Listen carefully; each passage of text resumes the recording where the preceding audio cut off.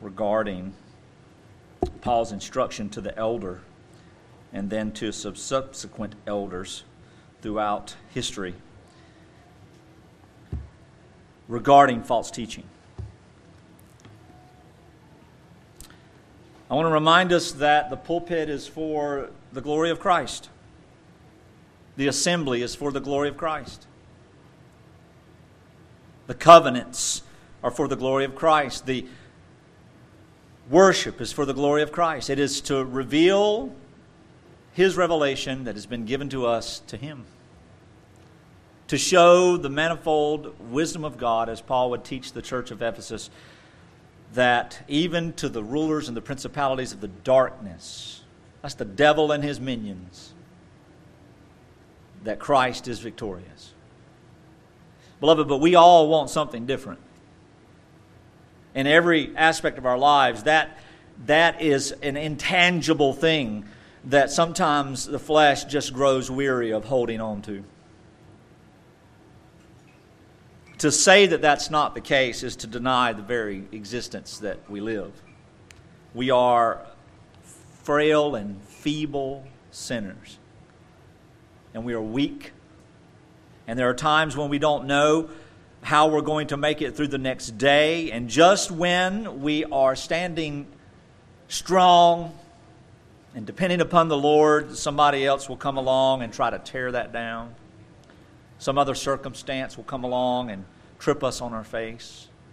Some other issue will change. Some other thing will cause us to stumble. And then we will begin this crazy cycle of doubt, frustration, fear, anger. Well, beloved, in all of these things, our Heavenly Father is the same. In all of these changes, our Lord is powerful. We believe by testimony that God is sovereign. But sometimes by the mere fact that we don't hold fast in times of stress shows that we really cannot hold by faith the way we ought to. And so that we come to this impasse. We say, are we faithful? I want to be faithful to the Lord. I want to be faithful to God's people. I want to be faithful to the call. I want to be faithful to that which God has given me. But yet our attention and our focus is on everything that the world has set down. And when I say that, it's easy for the Christians in the room to go, well, I'm not worldly.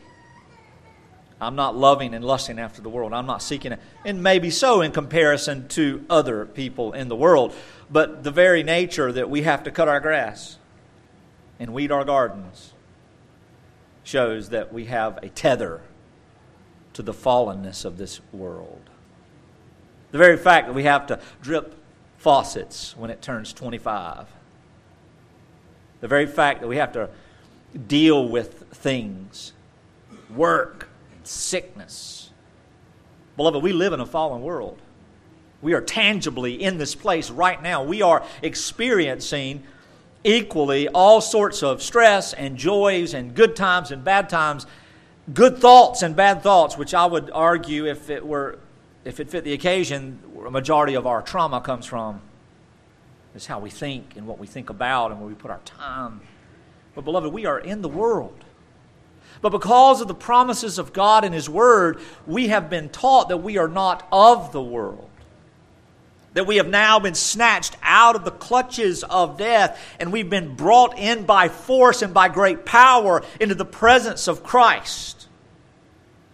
And we've come to a place and a position before the Heavenly Father, the judge of righteousness, the judge of justice, whereby He cannot judge us wicked. For He has placed that judgment upon the righteous one, His Son, so we are off the hook. We've been promised life. Jesus Christ as a substitute taking on human flesh in its fullness, in its trueness. He wasn't partly man and partly divine. He wasn't, a little bit human with a little bit of God in Him. He was truly, truly, in all ways, fully human. And simultaneously, never ceased to be the divine High One through whom all things exist. And when He died, He settled the record. When He died, He set straight the crooked. When He died, death was defeated. The grave has no hold. And a lot of people say, well, that's a really neat fairy tale. That's what the world believes. That's what a lot of evangelical Christians and other types of cults believe. It's just a good story from which we can learn some hope. It's not a story from which we learn hope. It is the story of our hope. It's not about learning hope. It's about knowing hope. It's about understanding by the divine work of God the Holy Spirit through the written words, simple things, that which the natural man cannot apprehend, nor can he rest in. But Jesus Christ proved that He was perfect. He proved that He was God in humanity because He rose from the dead. He rose from the dead in the power of God that raised Jesus Christ from the dead. He took His own life and laid it down, and He took His life and He rose it up again because He is not guilty. He did not pay for His own wickedness. For Jesus Christ is and always shall be impeccable. Without sin, without the ability to sin, it is not possible, for He is God. And beloved, that is the nature of what we need to focus on. That is the essence of where our minds must always be. That is why we come here on a weekly basis by the instruction of the Lord, so that we may gather together to be taught and reminded of this good report about what our God has done for our behalf, on our behalf, to give us eternal life through Jesus Christ His Son. And then, therefore, also, because of these truths, we learn to live in this messed up world. We learn to rest in this stressful place. We learn to hold fast with all the noise, to focus and listen very myopically and very difficultly to the voice of our shepherd. Everybody I know who claims to be in the faith says they listen to the voice of their shepherd. I know the voice of my shepherd. Yet those same people will say that God's given them permission and peace to act contrary to His teaching. Or those same people will say that they have peace in their spirit and their discernment has given them the power and the authority to take that which the Bible says they don't have. So what voice are they hearing? It's the voice of their father, the devil. That's not my quote, that's Jesus. And he says these harsh things. Jesus says these harsh things not to the sinful of the world, not to the people acting like knuckleheads and living in debauchery. He says these things of those who live in righteousness, who claim to speak with discernment. Beloved, even the children of God, those born of Christ, born of the Spirit, born of the Word, we too can be tempted to fall into sin and into our flesh and think we are doing the will of God. How do we test to see? By hearing the simple instructions of what God's Word teaches us on how we should live according to the gospel. And any man who claims to be a minister of Christ, who would say to you, those things aren't important, is a minister of Satan. Do not hear anyone tell you that the instruction of the apostles are not effectually a promise of Christ to His people. Sure, you can live alone and by yourself and in rebellion and hard-hearted and distinctly, uniquely, uberly spiritual and think that you are doing good, but you are miserable when we fall into that place, when we go into the inner parts of our own holy of holies, thinking that me, myself, and my God is all I need. Oh, beloved, we have missed the point. We have ignored 90% of the New Testament in its completeness. Thus we have heard Jesus say, I am your life, and then everything outside of His mouth is wah, wah, wah, wah, wah, wah, wah, wah, wah. Remember how the Peanuts heard adults? Murmur, murmur, murmur. How our children hear us. Did you hear me? Yeah, what did I say? I don't know. Thank God our justification does not rest in our hearing. Thank God even our faith does not rest in our faithfulness, but it rests in the power of God divine. And He gives us the resting of our souls, which is faith, to not just know the details of the facts of the propositions of the historical narrative of the Bible. Any cat, rat, and mouse can learn if they can hear it and understand the language. But faith is a rest in the soul. Faith is a resolve given by God, not just to know and to agree with the truth of the revelation of the gospel of grace, sovereign and free, but faith is a place of contentment. How can we be content? What does my mind got to do? What does the Bible teach us? Our mind must focus on the very one that the Word of God points to, the Christ. His finished work, His person, His effectual and eternal grace and love toward His people whom He has saved in His obedience to the Father, who is the justifier of His people. What does that mean? Declares them right. And then we've heard John's instruction, right? We've heard Paul's instruction. We've heard Peter's instruction. We've read James' instruction. We've read all these things. We've looked at the Bible for years and years and years, but we have pieced it apart and we have indoctrinated ourselves to consider the Bible as it is printed with verses and chapters and themes and subjects, and it's not written that way. God has not revealed Himself that way. There is instruction from A to Z, and it is full and it is free and it is given to the people of Christ. Beloved, the discipline of being in the Word of God every day, alone with the Bible, no study notes, no this, is a requirement for our joy in this God, as the people would say, God-forsaken world. But it's not a God-forsaken world. For the elect of this world are not forsaken by their Father. No matter how hard it is. Beloved, it's going to get hard sometimes. And our joy cannot be tethered to the conditions of this world. For if it is, and often it is, when it is, y'all know what you go through. And then the mind just follows suit, doesn't it? And then when the mind follows suit, the soul follows suit. And there's never a day when there's not somebody really ready to help throw you down further. There's always the encouraging word that steps on you.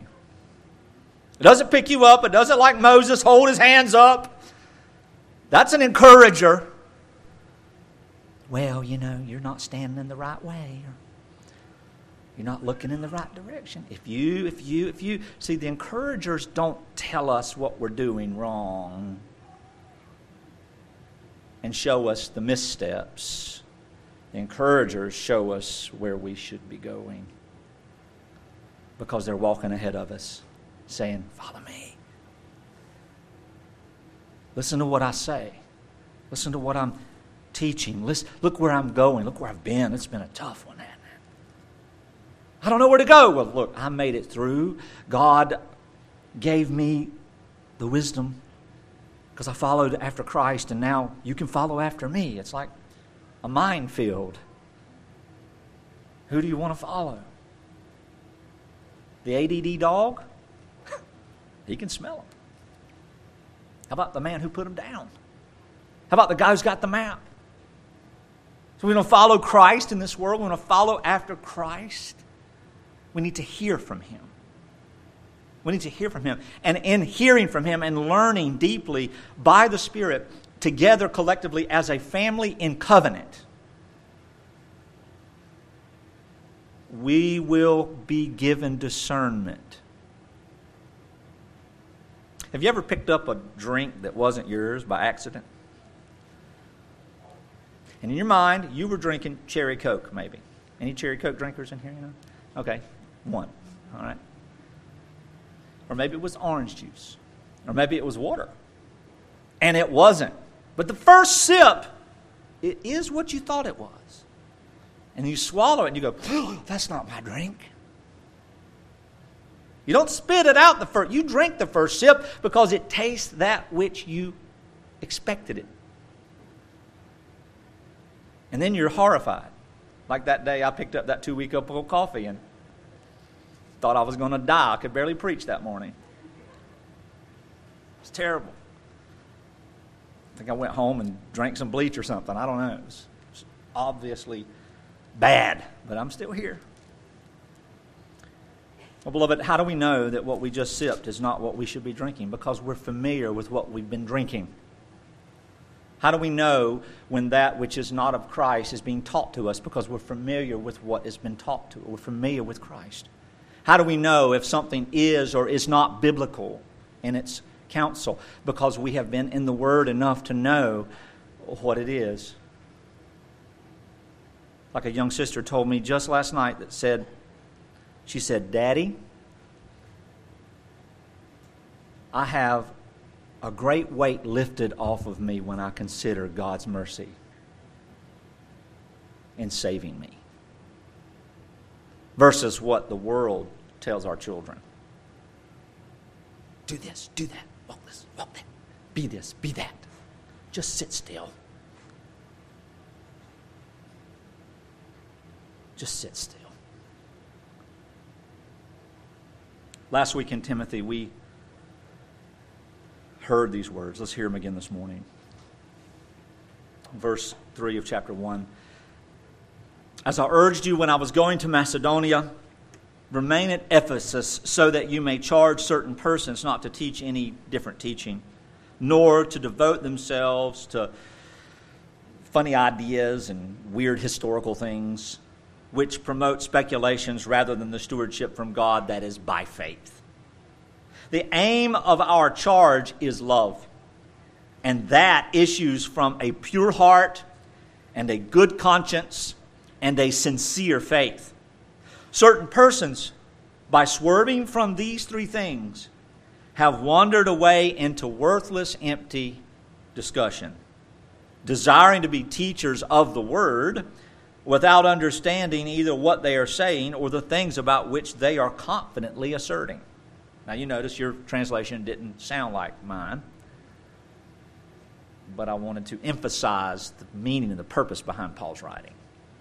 Now we've already gone through some of this. We've talked about mercy and that it is an intimate expression of love and kindness, helping those in need. It is not merciful to fuss at a guy who's sick because he ate too much food. Well, you know why you're sick? Because you ate that bad food. You know that right? Because you didn't do like that. You ever heard that? You ever been the recipient of that? You know you ate the wrong stuff. You're sick. You know you didn't do what you should be doing because you're benefiting from the consequences. The last thing you need to do is hear it again. That's not mercy. Mercy is, I'm sorry. I really do hate that you're going through this. I wish I could help. Here's some bismuth. Here's some whatever other kind of chalk or drug you take to help your stomach. Well, I told you so. That's not mercy.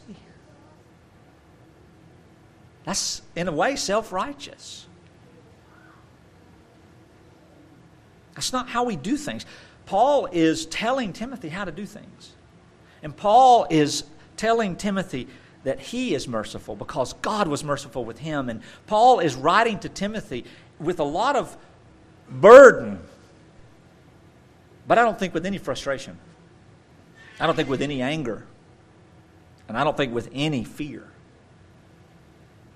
Merciful, warm, compassionate, tender, affection, help in a time of need, comfort in a time of misery.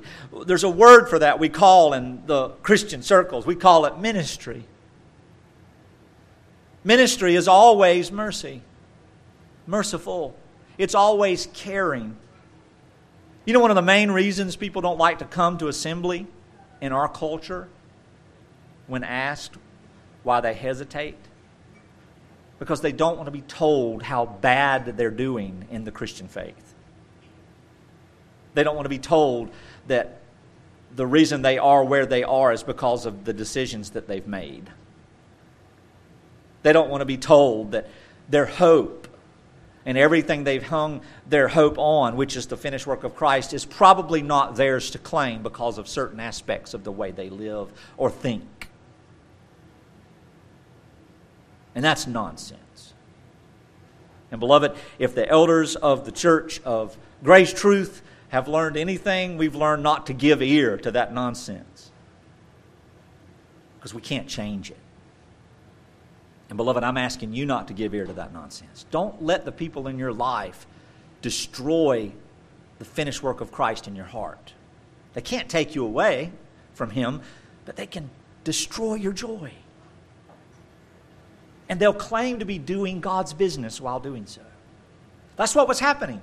This is contextual. This is what's going on in Ephesus. People are destroying the joy of Christ. So they are undoing the intimacy of Christ with His people in the name of purity, boldness, knowledge, confidence. It's ridiculous.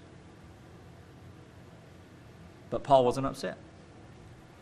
He wasn't trying to stress Timothy out. Timothy was already stressed out. He's an elder, for crying out loud. He was already having stomach problems. That's why Paul tells him to drink wine,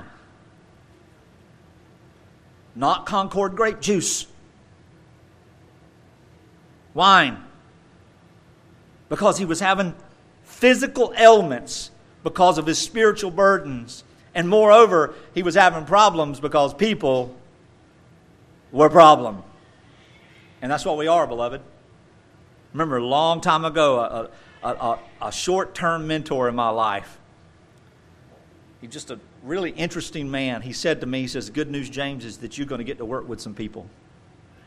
And the bad news is that you're going to get to work with some people."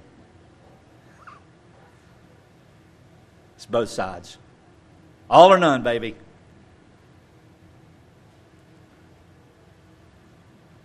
This intimacy, this mercy, is the fruit of the Spirit.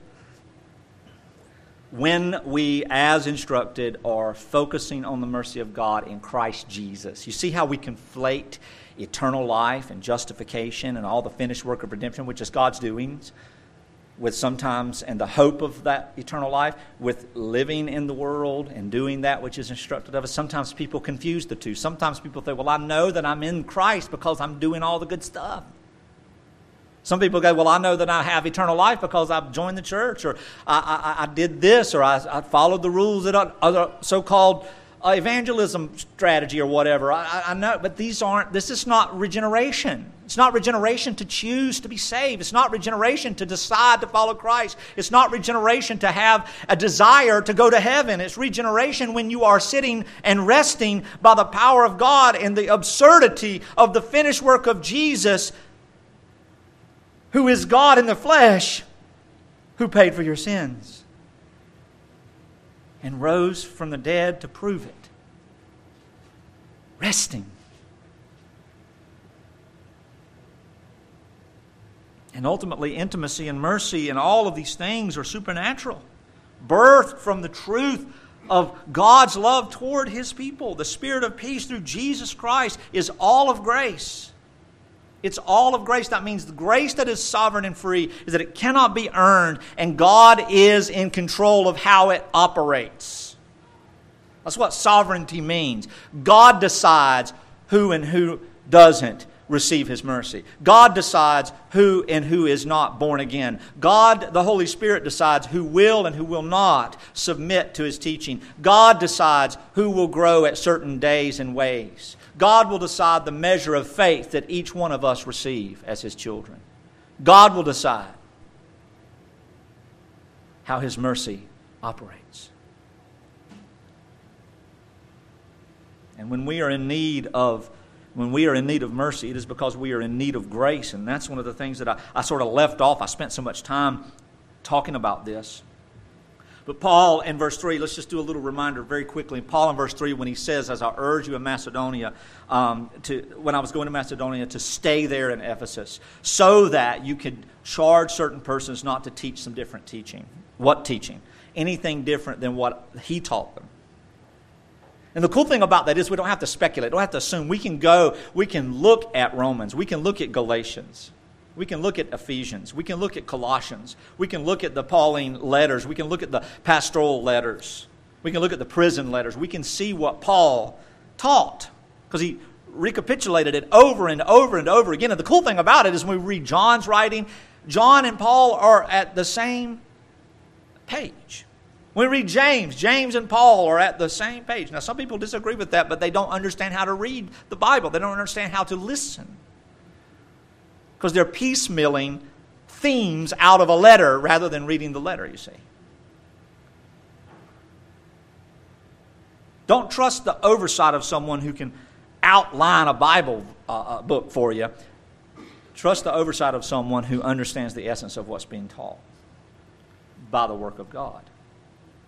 And so he's saying, listen, I need you to do this. I need you to stay there. This is showing us, not by direct instruction, though it's already given in direct instruction. This is showing us that there are occasions, and God is sovereign in these occasions, when the opinions of our philosophical thinking often collide with the natural, with the supernatural, but direct and very clear teaching of Scripture. Some people would argue, well, that's your interpretation. No, listen, beloved, there's not a bunch of interpretations. This is a microphone, the brand is Shure, and it's turned on right now. What is to interpret? Did I even have to tell you that it was turned on? No, because you can hear it. So the same thing is true when Paul is writing to Timothy and he's telling him he needs him as an elder to stay in Ephesus so that he can put in order what remains. Same thing he told Titus.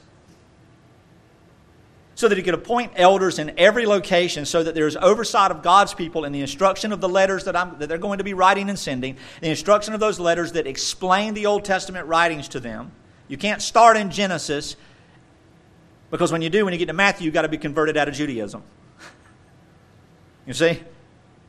You got to have the gospel before you understand the history. And so these elders are God's only means of oversight of the people of God whatsoever in any point, in any historical place that is biblical.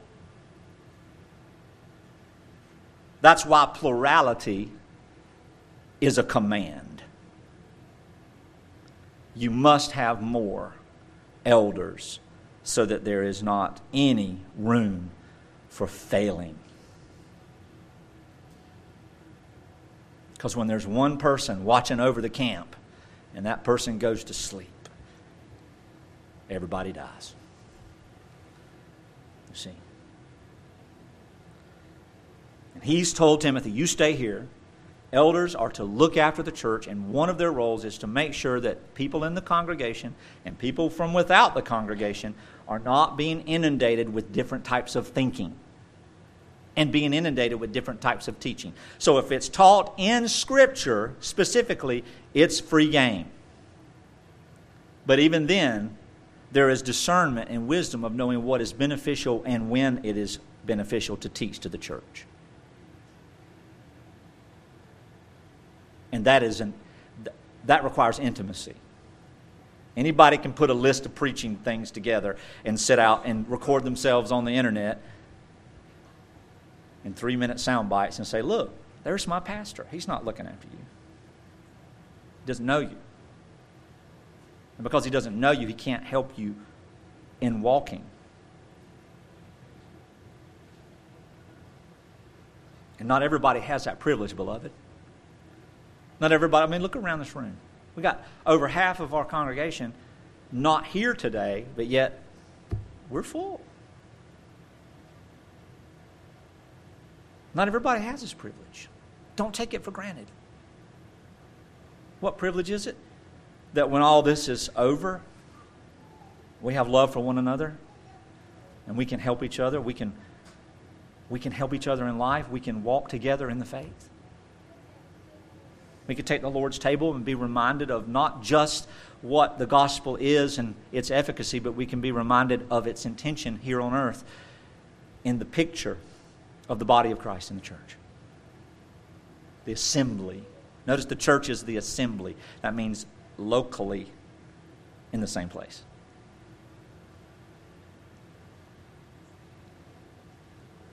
So don't teach different things. Remember, Paul is tactful and patient. He said there are certain individuals. There are probably dozens and dozens and dozens of individuals that are in this. Two specifically he actually calls out. Hymenaeus and Alexander. Remember? Why does he call them out? Because they have come to the place where they're actually no longer with the body. That means they have been ostracized because of their unwillingness to stop insisting on their own way, which is unloving. And they led many astray who have stirred turmoil. Because remember, let me remind you something. Suspicion is not of God. Fear is not of God. Worry is not of God. How do I know? Because the Bible tells me so. Don't take my word for it. Anxiety is a sin. I live in a constant state of sin. Let's not pretend. Let's not get sympathy because we have emotional or mental things going on. Of course, we should be sympathetic. I'm not saying that. But let James Tipman say it how it is. I live in sin because of anxiety. Because of concern. That's beyond burden that I take to the Lord in prayer. That's beyond oversight on things that I have the ability and the privilege and the responsibility to put in order through the teaching and careful instruction. That's me worrying about how I am going to handle and manage certain things that I have no power to manage. That's not of the Lord. That's of my flesh. That is of the enemy. But what do the self-righteous call it? That's discernment. No, it's not. It's sin. And if a lack of sin, if a growing in righteousness, if I'm becoming more like Jesus, where is my anxiety going to stop? Well, I thought it had been tackled until 2020. And I thought, we made it through that. 2021 said, whatever, boy. In 2022, it's just like, okay.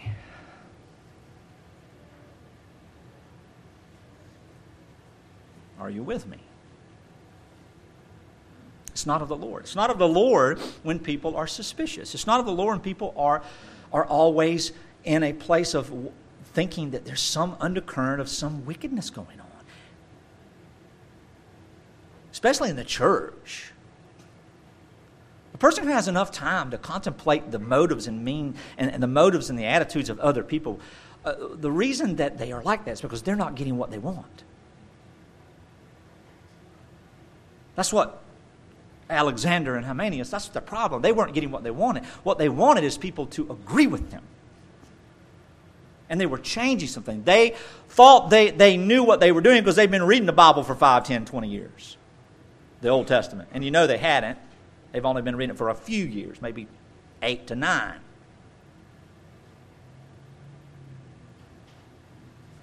But they were wannabe teachers. They're unskilled in Scripture, and they are ignorant of what is required concerning instructing others in the faith. But yet it seems to me that a lot of times what happens in our lives is that we believe, and I've had this Superman complex too, if I can just get a few minutes with somebody, I can encourage them to walk in joy. You know what that's actually saying? I got the power over these people. Let me fix it. Let's just call it what it is. I don't know what that old song back in the 90s, I got the power. I don't even know what it's from. It's probably something bad I shouldn't even made reference to. Either way, that's how we feel, isn't it? Maybe that was He-Man. I don't know. I have no idea. All that junk in my head. I look forward to the day when God rattles all that stuff out and I don't have to, it doesn't pop in there anymore. Paul's desire was to put it all back in order and to reconcile these two men and all the people that they had fussed up with and made a fuss with, all those people to be back in peaceful unity under the gospel of grace. So that this suggests two things by implication. One is that God teaches elders to be patient and long-suffering. And you say, well, Paul even says it, patiently endure evil. Patience and long-suffering with any interruption of the unity of the faith for all who stay and remain in the body. I'm going to say that again. Paul is teaching the elders of the church to have long-suffering and patience when they have any problems in the church with all circumstances, according to the writings that they give us, and be patient with anyone who remains in the body and with the church.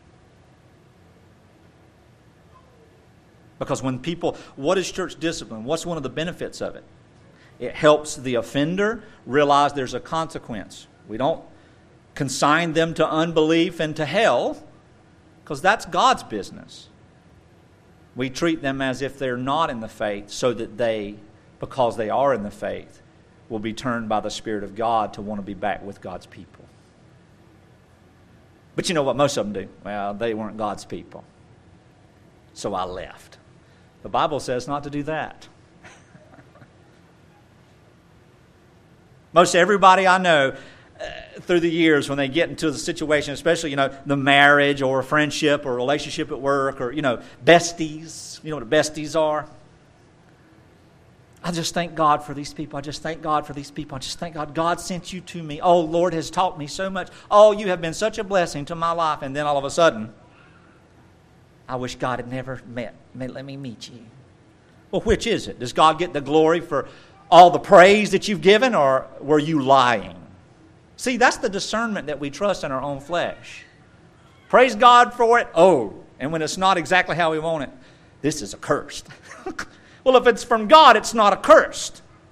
The only accursed thing God gives us is His Son.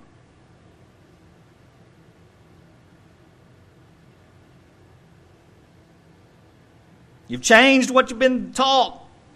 And there are people who have changed what you've been taught, Timothy, and they're swerving from the truth, and I need you to take care of it, okay? So not only does Paul say, and this is where we picked up last week, not only does Paul say, I want you to charge them to stop doing it, I want you to charge them in a way of instruction, see?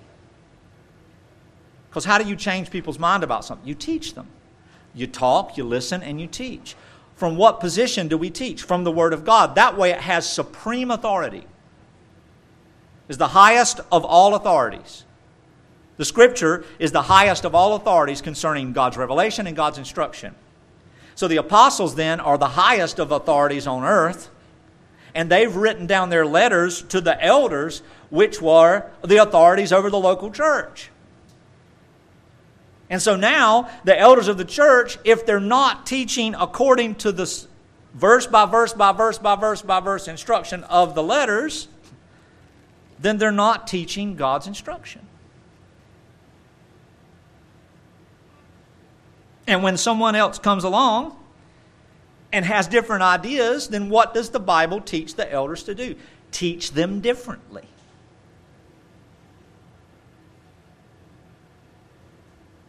For how long? As long as they're willing to sit still and be taught. A man who's not teachable is worthless as a teacher. A man who will not submit to the very simple things of Scripture cannot be trusted to teach anyone about it. And beloved, this is hard. It's hard, isn't it? It's hard not to be the superhero and to invest ourselves in the lives of others, thinking we're going to make that difference in our own understanding and philosophy and interaction, rather than investing ourselves in the lives of others, simply teaching the Bible in a way that is profitable so that God Himself, by the Spirit, will change them. Who gets the glory in the second way? The Lord does. Who gets the glory in the first way? We do, inadvertently. And then we say, I thank you, God, that you use me. I don't want to be like the Pharisees, see. So we've got to change the way people think. The verse 4, do not devote themselves, teach them not to devote themselves, charge them, caution them, warn them, teach them not to devote themselves. What is a charge? It said you teach to myths and endless genealogies. And I made mention of this last week that, you could go and you could look about the internet and other places and you can find all sorts of historical records concerning Jewish writings and theological things and positions. And it's a lot of mythology. It's a lot of mysticism. It's a lot of stuff. And we don't have to get into that because it's not profitable. But everybody's interested. Oh, tell us something. Give us a story. I can tell you a story about reincarnation, Oh, that's interesting. But what does it do? It detracts us from the focus of what the Scripture actually teaches. So we don't need to waste away what is profitable and spending time worrying about what is worthless. I will retranslate this in a way that we can understand it. Charge them to stop teaching things differently, and charge them not to devote their time and their mind and their thinking to humanism, history, and philosophy. Now, how can I do that? Because that's where these things lie. And we could go to the church, we could go to the letter to Colossians, and we can see Paul talking about the exact same thing from a different point of view. Not Jewish, but Gnostic. It's always some new knowledge to get. Well, even if the knowledge is theological in its root, it can still be Gnosticism. It can still be a higher understanding. It can still be a deeper thing that the average Joe or Jane can't get. Well, beloved, if the average Joe or Jane can't get it reading it from the Bible, I suggest that it's not profitable for the elders to teach. And I would say that if it's not able to be brought out from the Scripture by the Spirit of God, that it's not in there. Are you hearing what I'm saying? If we can't give our youth the Scripture, and they come back in 6 months with all these things, all these interests, all these ideologies, then we probably shouldn't be teaching it to them. Because the remedy and the prescription and the command, according to Paul, to the elders of the church, is to entrust others with what? With the gospel, with the writings of the prophets and the apostles. And each generation is responsible for continuing that effort. So that, why is this so important? Because that's the remedy for false teaching, is teaching truth. And then church discipline is the remedy for those who refuse to submit to and obey the commands of the apostles given to the church of Christ. No matter what justification, disobedience is disobedience. I was hungry, I stole the money. You go into prison where you can have free food. It's not a justification. And so elders are to examine and to teach those who put their minds on all these other teachings and continually are settled. And it's why when people are so passionate about dealing with certain aspects of doctrine, that it causes a red flag to go up in some of our minds. Because we're thinking, we're in John, let's see what Jesus is teaching in John 17. Let's see what the Bible would tell us. Let's study to show ourselves approved as elders and teachers of the Word of God. And yes, let's use proper theological terms and define things in our own language. This is progression of thought and things, but we're not progressing in our thought concerning the revelation of God because the Word of God is already done in English. We don't have to sit around and think and contemplate too deeply to know what the word among means. Now, what does the verb is really mean? What is and is?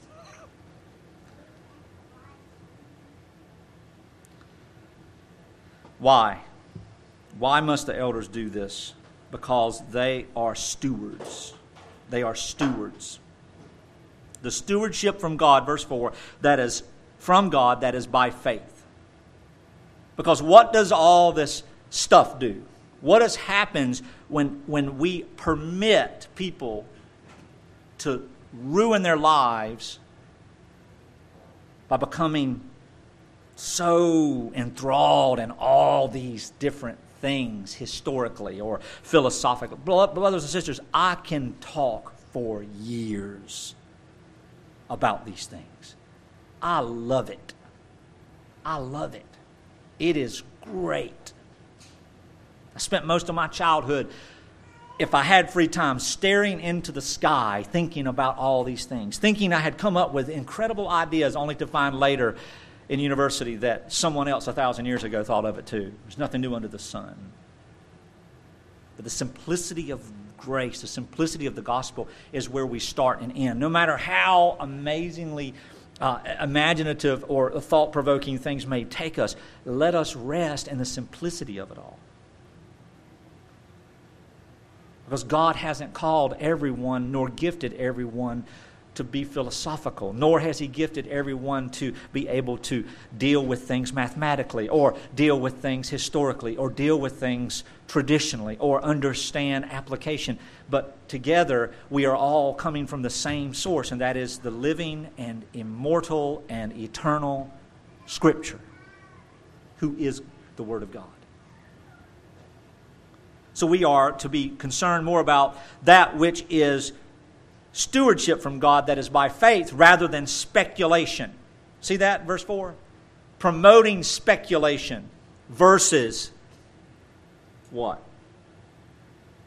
That is the stewardship from God that is by faith. What is the stewardship from God here in that context?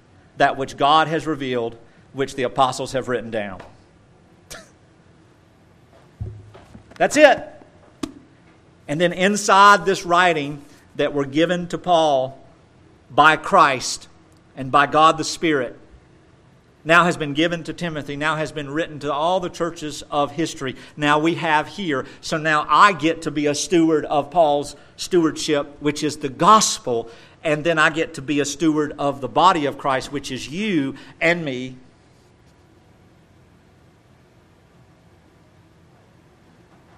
And part of keeping that stewardship in check is that we do not sway into these other things.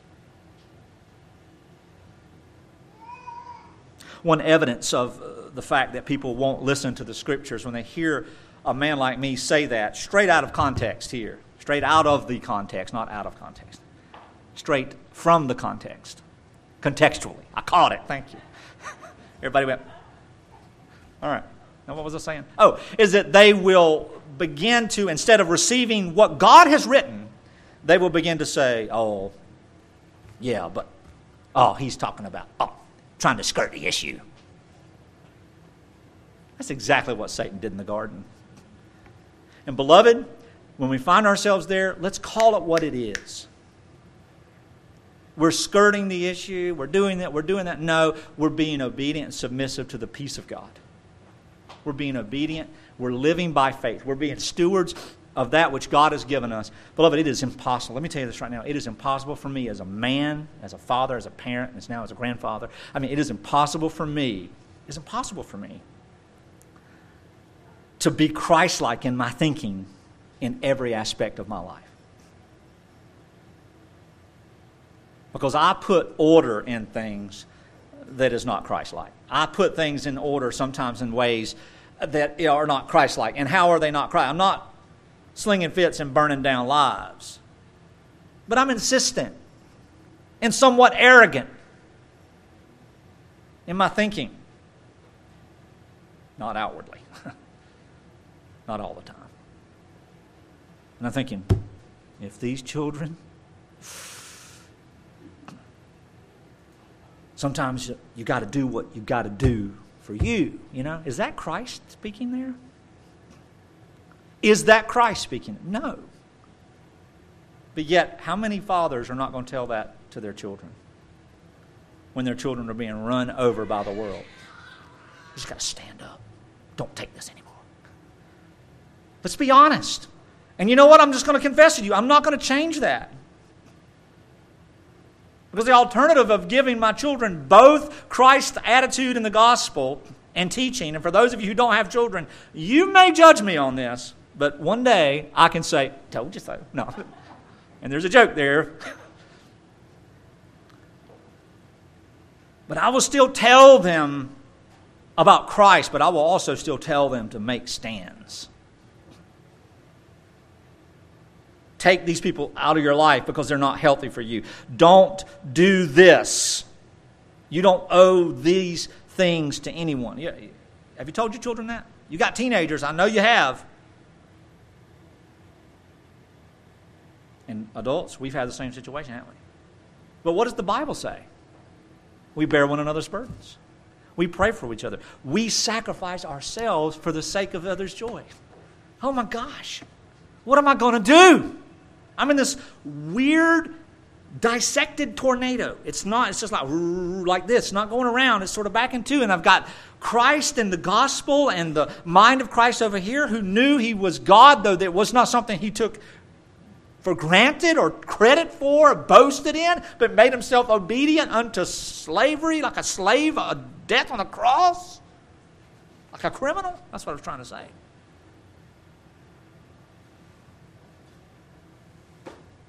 What do you do? The stewardship that is from God, that is by faith. So, on things pertaining to the body of Christ and things pertaining to giving instruction, we need to make sure that we often and always make sure we distinguish between what we think and what the Word of God says. And call it clearly. And oftentimes when we see others, who always gets the attention in the stores? You got 5 kids, you got 10 kids, you got 14 kids, doesn't matter. Who gets the attention? The ones that stand in line quietly? You don't even know they're there. You don't stand there all the time going, I just can't shop because I'm watching Johnny just walk so perfectly and quietly. Now you're going, I can't shop because Bob won't shut up. Put that down. Don't say that. Quit. Put that away. You can't drink that. That's rat poison. Stop. Don't pull her hair. Where did you get that? How long have you been running that total? Never mind, I see it down the aisle. That's the kid that gets attention. You're driving down the road and everything's good. You don't think to yourself, I mean, the frequency of these tires operating at efficiency. Well, yes, I do. Okay, so, I mean, this, because that's my standard, you see. And when anything changes, that's what I want to hear. And it's, something's wrong. What's that clicking? It's the clicking. It's the squeaking. Ceiling fan. If they're not balanced, they're coming down. And they're going in the trash. None of that junk. None of that clinking against the thing. I'm not doing it. I'm going to tear it out, throw it away. I'm going to buy a brand new one. Or I taped pennies up one time when we were first married, before the internet. What you got to do, your neighbor, what you got to do is you take pennies, have that sucker on high, it was running good, and then one night in the middle of the night, ta-ta-ta-ta-ta, I mean, See how easy it is? That gets attention. Even the stories get attention. We get attention. We give attention to that which is problematic, which is loud, which is bolstered, which stomps its feet, which gives its own. And what happens when we're doing that constantly? The other who are right where they should be are neglected. And the quietest and most submissive child says to you one day, I wish you'd given attention to me. I had a youth tell me that when we first moved to California. He came out and visited with us for about 3 weeks. And he said that all that time that, we were at Bible studies and things, and almost 80% of the time these Bible studies were derailed by the people who were constantly unwilling to do what the Scripture was being taught, what was teaching them. They railroaded it all for the rest of us. Now that's part of gospel living, isn't it? False teachers is part of gospel living. Problems are part of gospel living. Dichotomies, this tornado, is part of gospel living. This is the promise of God. Listen, beloved, this is the gift of God for His people, because it teaches us stuff. What is the word for teaching and growing and maturing? Discipline. But yet a 3-year-old, when you teach him that he can't throw toilet paper in the Walmart, and he can't pour Kool-Aid in the purse, he hates you. Well, I'm always in trouble because you're horrible. I mean, that's not the answer, but you know what I mean. You're horrible. You're not horrible. You haven't learned. So they stay at home, we watch them grow, and then we think to ourselves years later, man, the toilet paper and the juice in the purse would have been cakewalk. You tell your 25-year-old, don't you want to just throw some toilet paper around the Kmart? They're gone. Walmart?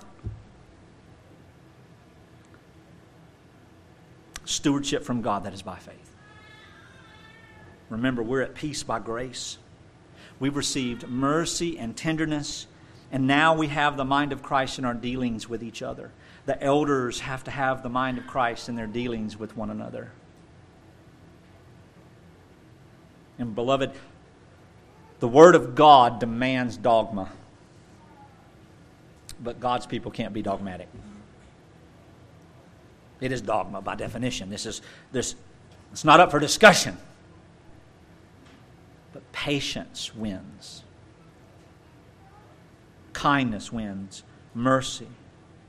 Where you get all this, Pastor? You're just making stuff up. Look at verse 5. The aim of our charge is love. See, all the people in the world who've not experienced children in all stages of life and don't understand that sometimes being harsh is not the answer. When your kids are all young, all I needed was hickory. Just show it to them. And when they hid that, a little tiny leather strap. We call it the tab because I cut it off a rubber floor mat in the van in Arizona on the highway. That's all you need. Just lay that right up there on the dash, 4x2. That's all, just a little rectangle. They'd start it up, and I'd just raise it up in the rearview mirror, lay it on the dash. Silence. It's like they all died. And then when they get a little older, you raise it up. What you going to do with that? Oh, you see? It doesn't work anymore. And then it disappears. So you have to cut another one, It changes. How you handle individuals is in respect to your mercy and tenderness with them. Not everybody can be treated identically in the way and the manner in which we approach them. And no one in the family of Christ should ever be yelled at or called names or judged or fear being in the presence of the saints because they don't measure up. Have we all felt that way? And you know what's funny? We sometimes still feel that way, but yet we're not even experiencing it. We just so gun-shy based on what we've experienced in the past. Some would say, well, where is Christ and all that? It is the picture of Christ and His mercy and His tenderness. Our aim, verse 5, the aim of our charge is love. This is love that issues from a pure heart, a good conscience, and a sincere faith. So the nature of false teachers and their errors, their theological division, is to show God's faithfulness in unifying His people through the instruments of mercy. Let me say that again. When all of this stuff comes, we think, oh, where's God? He's right there. That's the point. When life shakes us up, it is a gift. Now it is an opportunity for God to be proven faithful if we just counterintuitively breathe in the gospel and sit still.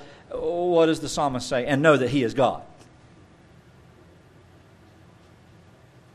Wizard of Oz was an amazing thing that could grant wishes and great power, but all he was a projection of a little busy old man pushing buttons and pulling levers and blowing whistles and pushing and puffing smoke. Remember that TV show? Not the book. The TV show. It's about the economy, if you didn't know that. That's what we do. This is the average Christian. Pushing levers and smoke and buttons and wheels and turning and doing. And we're making it all happen for the sake of the glory of God. But the Lord says, nah, I'm just going to let you flap your arms. You flap your way. You're not going anywhere. You're not going to fly anywhere. Just keep going. And one day, you'll see. Take all these buttons away. I'm going to take all these levers away. I'm going to take all these controls away because the people of God are not in control. We're not in control. We're not in control in our debates. We're not in control in our discussions. We're not in control in our projects, in our jobs, in our lives. God has purposed all these things. It is a gift. So we know that when these things take place, the mercy of Christ and the gospel is the centerpiece of it all, so that when we see it resolved by doing that which God has called us to in peace, mercifully, what happens? A majority of the church in Ephesus came back in line. And peace was restored. And everybody didn't say, remember that time when Paul had to send Timothy and Timothy came, man, praise God, praise Timothy.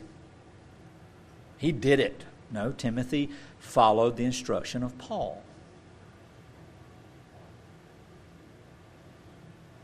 And God did what He was going to do. Divine love. The nature or the reason and the whole experience of false teachers and division and all these things, no matter what it might be, is to show God faithful and unifying His people through the instruments of mercy, His people.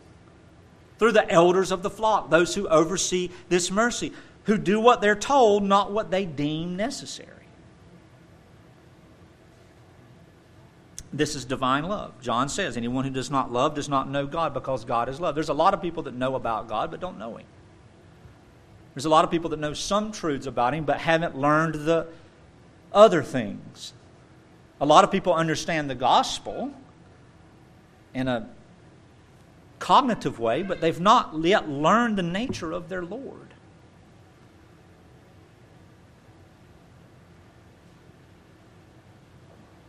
And the church, when they understand the love of God, because God is love, are not troubled, they're not fearful, they're not judgmental, they're not hateful.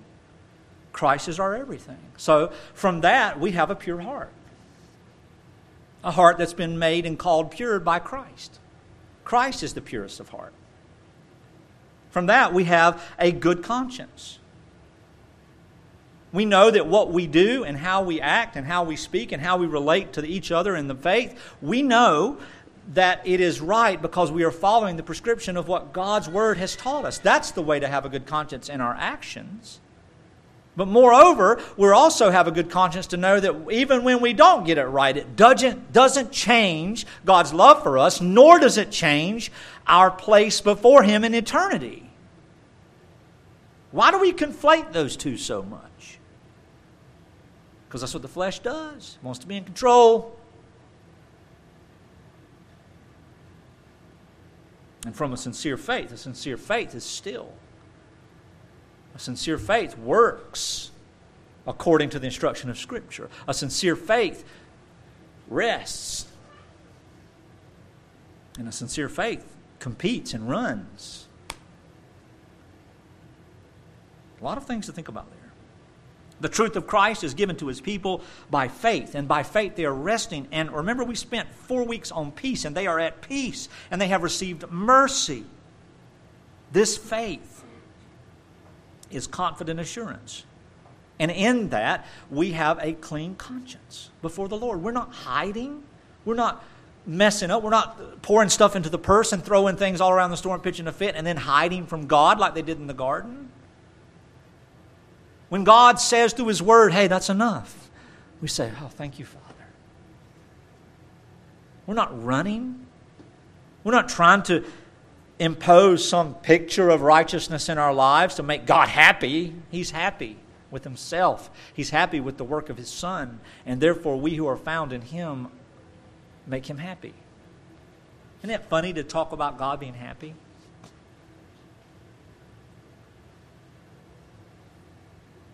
And in the conscience, we are resting in what? The promises as reported in Christ Jesus.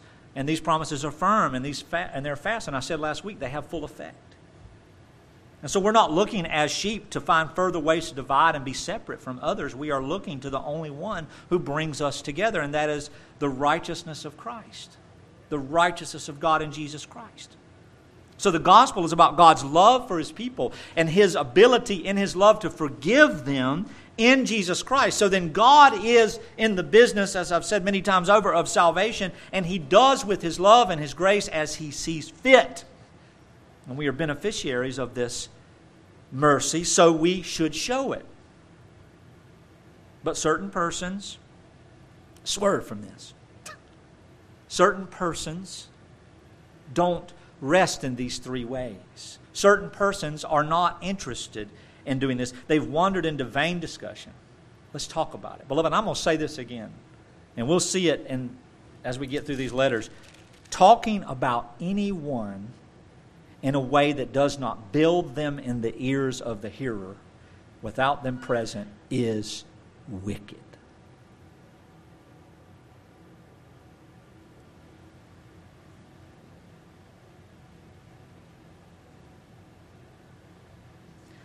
Listening to anyone who talks of another in that way without that person present is wicked. Now, what do? We can't jab out our ears.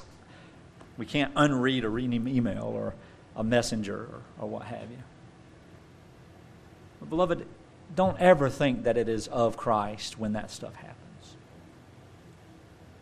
Oh, I've done it. Yes, we have. I've received it. Yes, we have. In every season of life. Let us take note when we see it. How do we know the truth from error? We focus on the truth. So the discernment comes by the stewardship that is from faith, from God through faith.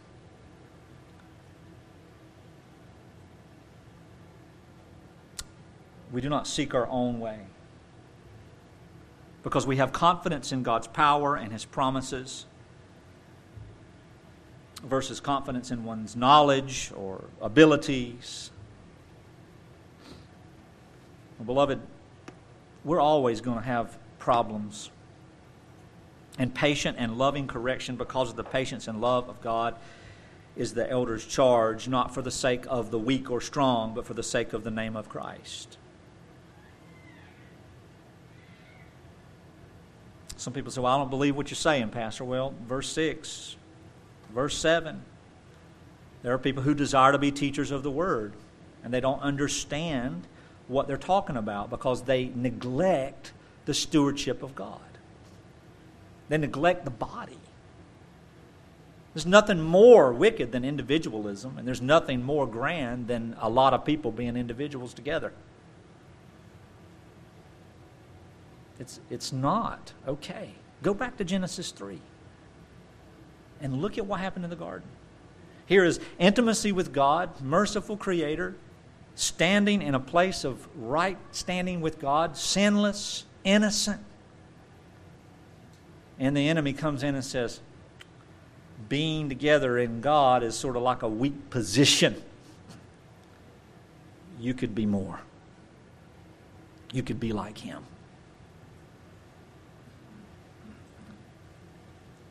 The aim of our charge is love from a pure heart and a good conscience and a sincere faith. And we'll talk about those as we come in the next few weeks. At the end of it all, God ordains the most evil of errors, and God does so for the sake of the unity of His church.